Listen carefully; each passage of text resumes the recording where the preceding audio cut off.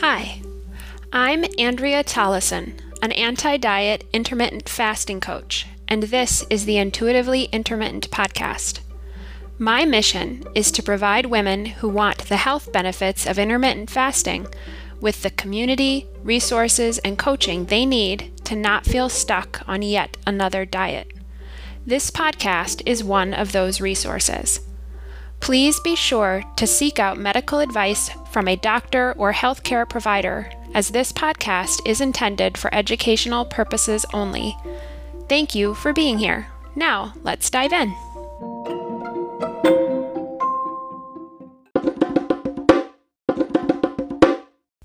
Hi, everybody. This is Andrea, and at the time of recording this, it is middle of April, April 18th, 2020. We are we're about a month into the stay-at-home orders where I live in Pennsylvania for the coronavirus, which none of us saw coming 6 months ago, but it's been a while since I've recorded, and I've been working on a few things and wanted to record an episode today. So the goal for today's episode is to help demystify intuitive eating as it pertains to the intermittent fasting community. So my hope by the end of this is that if you practice intermittent fasting, that you'll have a bit better of an idea as to what intuitive eating is at the end of this episode. So officially, what is intuitive eating? Those words by themselves, people combine them, and it may not be evident that it's actually a thing, in quotes. So intuitive eating is a book, first and foremost, and it's so the official title is Intuitive Eating, a Revolutionary Program That Works, and it's by two registered dietitians by the names of Evelyn Tribole and Elise Resch. And if I've mispronounced their names, I'm thinking they will never hear this, but hopefully you will forgive me if you know I've mispronounced them. The first edition of that book was released in 1995, and there's been a couple other editions since then, one in 2003 and then another in 2012. And they are currently taking pre-orders for actually the fourth edition of this book, which is coming out in June of 2020. And I'll have links to those books if you're interested within the show notes. And so from the tagline, it was a revolutionary program that works. So what does it mean for intuitive eating to work? And there's an additional subtitle on their book that says, the tagline rather is "Make peace with food, free yourself from chronic dieting forever, rediscover the pleasures of eating." So from their perspective, when I read that, that's what it would mean for for this to work, intuitive eating to work. You'll have peace around food. You won't be stuck on this chronic dieting roller coaster, and that you'll rediscover what it means to enjoy eating. So fundamentally, what is intuitive eating?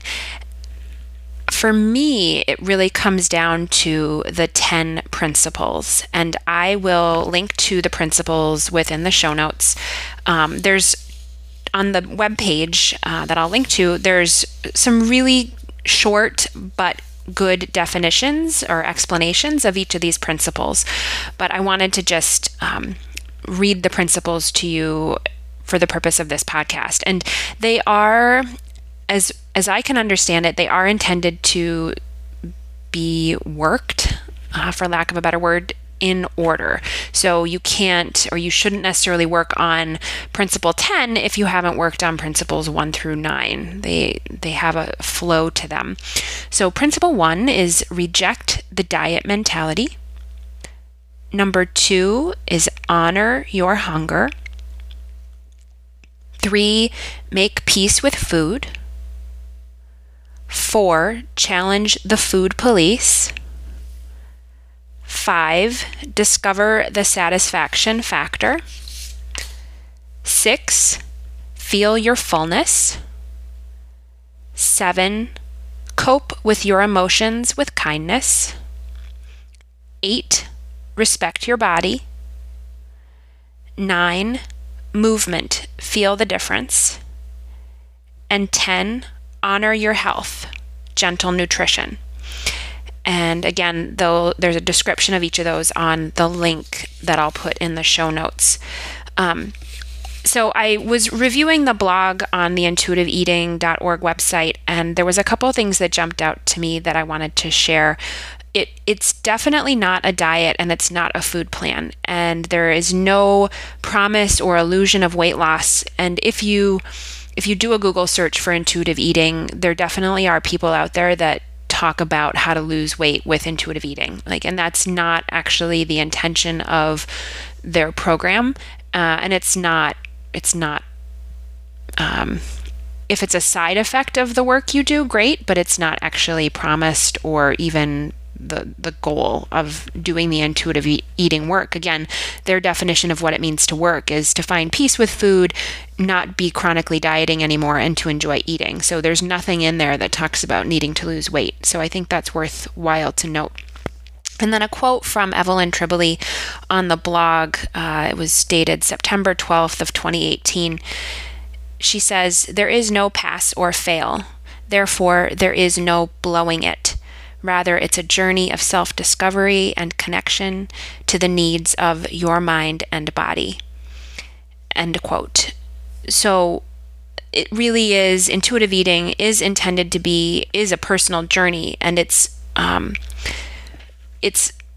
going to evolve as you evolve as a person, and your relationship with food and your body. And one of the things that I've used for myself and also with my clients is there's a validated instrument, if you will, a validated survey that's been used in academia to measure someone's how aligned they are with the principles of intuitive eating. There's 2 iterations of the scale, I guess you would say, but the scale has been used in over 90 studies now. It was originally created by Tracy Tilka and Ashley Kroon Van Dyst, and I'll link to the original, the second intuitive eating scale. I'll link to the academic article within the show notes in case you wanted to check that out. So officially, that's a little bit about intuitive eating. So when I'm explaining it to people or talking to potential clients, I wanted to touch on how I like to describe it. So when I think of intuitive eating for myself and my clients, I think of it as a lighthouse in the distance. It is the guiding light that I can use to align my decisions and my intentions. And if I am making choices or veering off the path, I can easily orient myself again to that lighthouse in the distance. And I can be heading in a slightly off-kilter direction and still see that lighthouse. I think that's important, right? There's not just one path in my mind that will lead to intuitive eating. In fact, I may never actually get to the perfect end goal, which again, it's a personal journey. So I think the idea behind a journey is that there isn't necessarily an actual destination. And so that's why I like this visual of intuitive eating being a lighthouse that I can see in the distance. And so when I describe it to people, I say, generally I eat when I'm hungry. Generally, I stop when I'm full.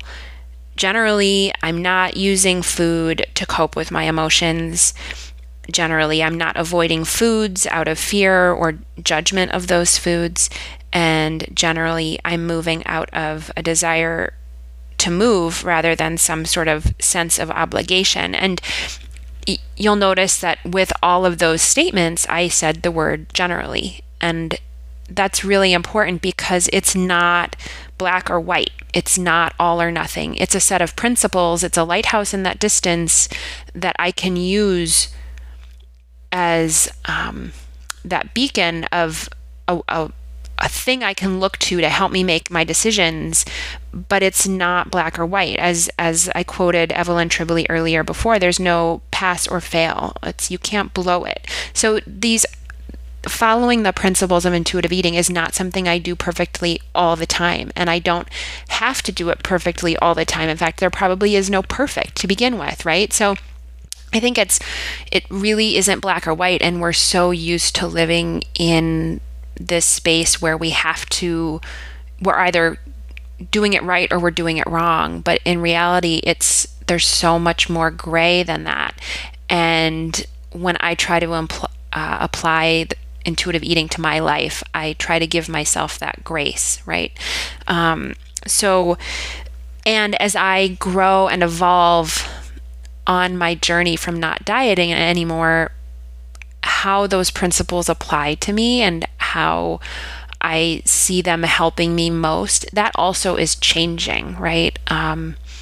Like in the beginning, I did choose to follow a slightly more structured fasting time. Like I would make it a point to get to 16 hours on a regular basis. And now I'm looser with that, right? And now I focus more on really tuning into when I'm hungry and, the urge to eat to cope with these crazy emotions resulting from the coronavirus, right? Like those are the things about intuitive eating that are guiding me most right now.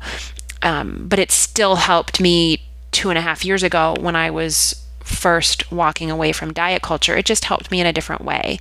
So the beautiful thing about intuitive eating is that it recognizes that it's a journey, and as I change, I'll notice different things about how intuitive eating as principles can help me. So I wanted to just give a couple examples of how I see intuitive eating or how I explain it, examples of that I can point to. And I think about like people that I know, people that I work with who, like, I never hear them talk about dieting, right? I see them occasionally indulging in sweets or having the pizza that is left over from a meeting, but then there's other times where they don't do it. And to me, that's an example of someone who is eating intuitively, right? I don't know what's going on in their mind, and I don't ever have to talk to them about it. However, it feels like a very stable relationship with food, at least from my perspective, right? So I would use them as an example of someone who's probably eating intuitively.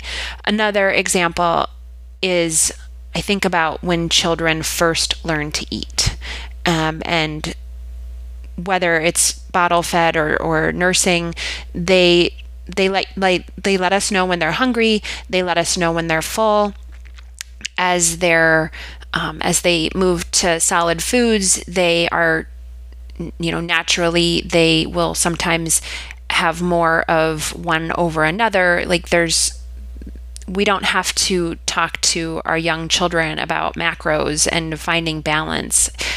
If left to their own devices, children have that skill within them already, and it's growing up and being a part of diet culture that I think sort of beats that out of them, for lack of a better word. And so I use people who have just it seems to be a very healthy relationship with food, and then also children before they're corrupted by dieting. I use those. I see those as examples of how intuitive eating looks, and honestly, I can think of that as something like I strive to return to. Right? I strive to return to the place where I resemble one of those people. So what is then most challenging about getting started with intuitive eating? So maybe you've been practicing fasting for a little while, and you know that you want to have it feel like less of a diet, but you're not really sure how to go about it. What's most challenging about intuitive eating? The first principle of intuitive eating, which I read through the list earlier, is to reject the diet mentality. And that, the principles are intended to be thought of in some sort of an order. So if you can't reject the diet mentality, it's going to be really hard to move on to the other principles to make progress on your own journey. And the majority of the conversations that I feel like I see around intermittent fasting feel very diet focused, right? Like there's a lot of talk about weight loss and inches lost and how quickly can I lose the weight. And it's really hard to reject the diet mentality if that's what we're being confronted with all the time. So as you explore intuitive eating for yourself, I think we really need to evaluate our motivations for doing IF. And a question that I've posed to other people is like, if you knew that you weren't going to lose weight on IF, would you still consider it? And for me, like I've shared on the podcast that I recorded on Jen Stevens' intermittent fasting stories, I talked about how my personal journey of combining intuitive eating and intermittent fasting has led me to gain weight. And if my goal with IF were weight loss, like I would have bailed a long time ago, right? But IF really fits my life. And so it's not about the weight loss for me, it's about the other potential health benefits. So as you're exploring your own motivations for IF, rejecting the diet mentality and making sure that you're doing IF for non-diety reasons, that's really one of the first keys. So what are those non-weight loss benefits that you're aiming for? And if you focus on addressing those, let your weight figure out for itself where it wants to be, because ultimately, I feel like you want to find a place of peace and not be constantly struggling. And if you're focused on weight loss and inches lost, it's going to be really hard to get to that place of peace. And then another part that's challenging about getting started with IF is normalizing the foods that that you've had a challenging relationship with in the past. So there's a lot of talk about, feelings of being addicted and whatnot. And I've had a conflicted sort of relationship with that concept, and my perspectives on it have changed and evolved with time. But fundamentally, if you in order to be on this intuitive eating journey, you need to shorten the list of foods that you're afraid of, right? Like the goal should be to neutralize or normalize your relationship such that you do feel like you can have moderation. And there are certainly strategies on how to do that, but coming from a history of dieting, I see that as being one of the more challenging aspects of this work. And then also one last thing that can be challenging is dealing with feelings of fear and uncertainty when you think about what not being on a diet will look like. So when I first gave up dieting, I didn't know what it was going to look like to not diet anymore. I didn't know what was going to happen to my weight. I didn't know what was going to happen to my peace of mind. There was a lot of unknown and a lot of fear.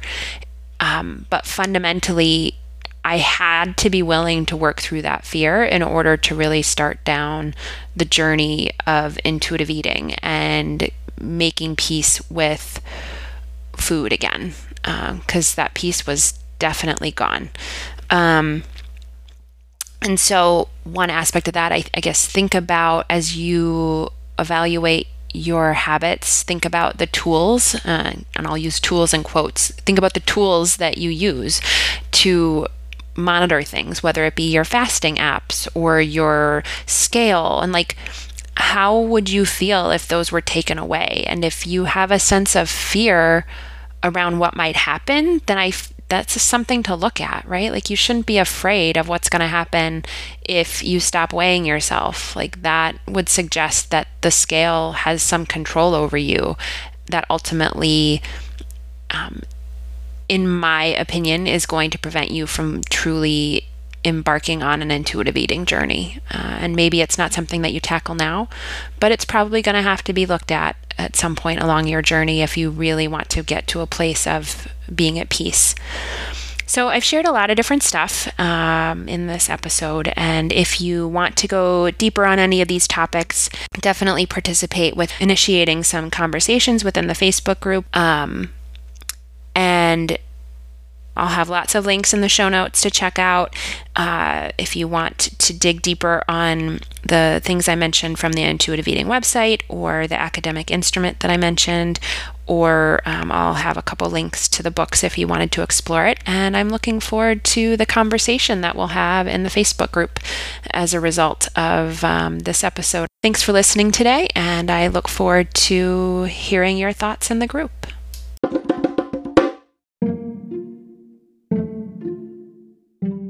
Thanks again for listening to the Intuitively Intermittent podcast. If you enjoyed this episode, you may be wondering what happens next. Whenever you are ready, here are 3 additional ways I can support you. First, head over to the Intuitively Intermittent Facebook group. It's made up of people just like you and is a safe space in which to find support and ask questions.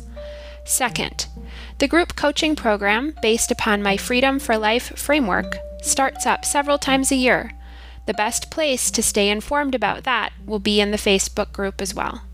Please share your interest and your email address in the entry questions for the group. Lastly, I do work with a limited number of one-on-one coaching clients. If you resonate with me and my message and want to see if working together is a good fit, please send an email to hello@thiswellseasonedlife.com. and I'll reach out to you to set up a time to talk. Enjoy the rest of your day, and remember, your value as a person cannot be measured in inches and pounds.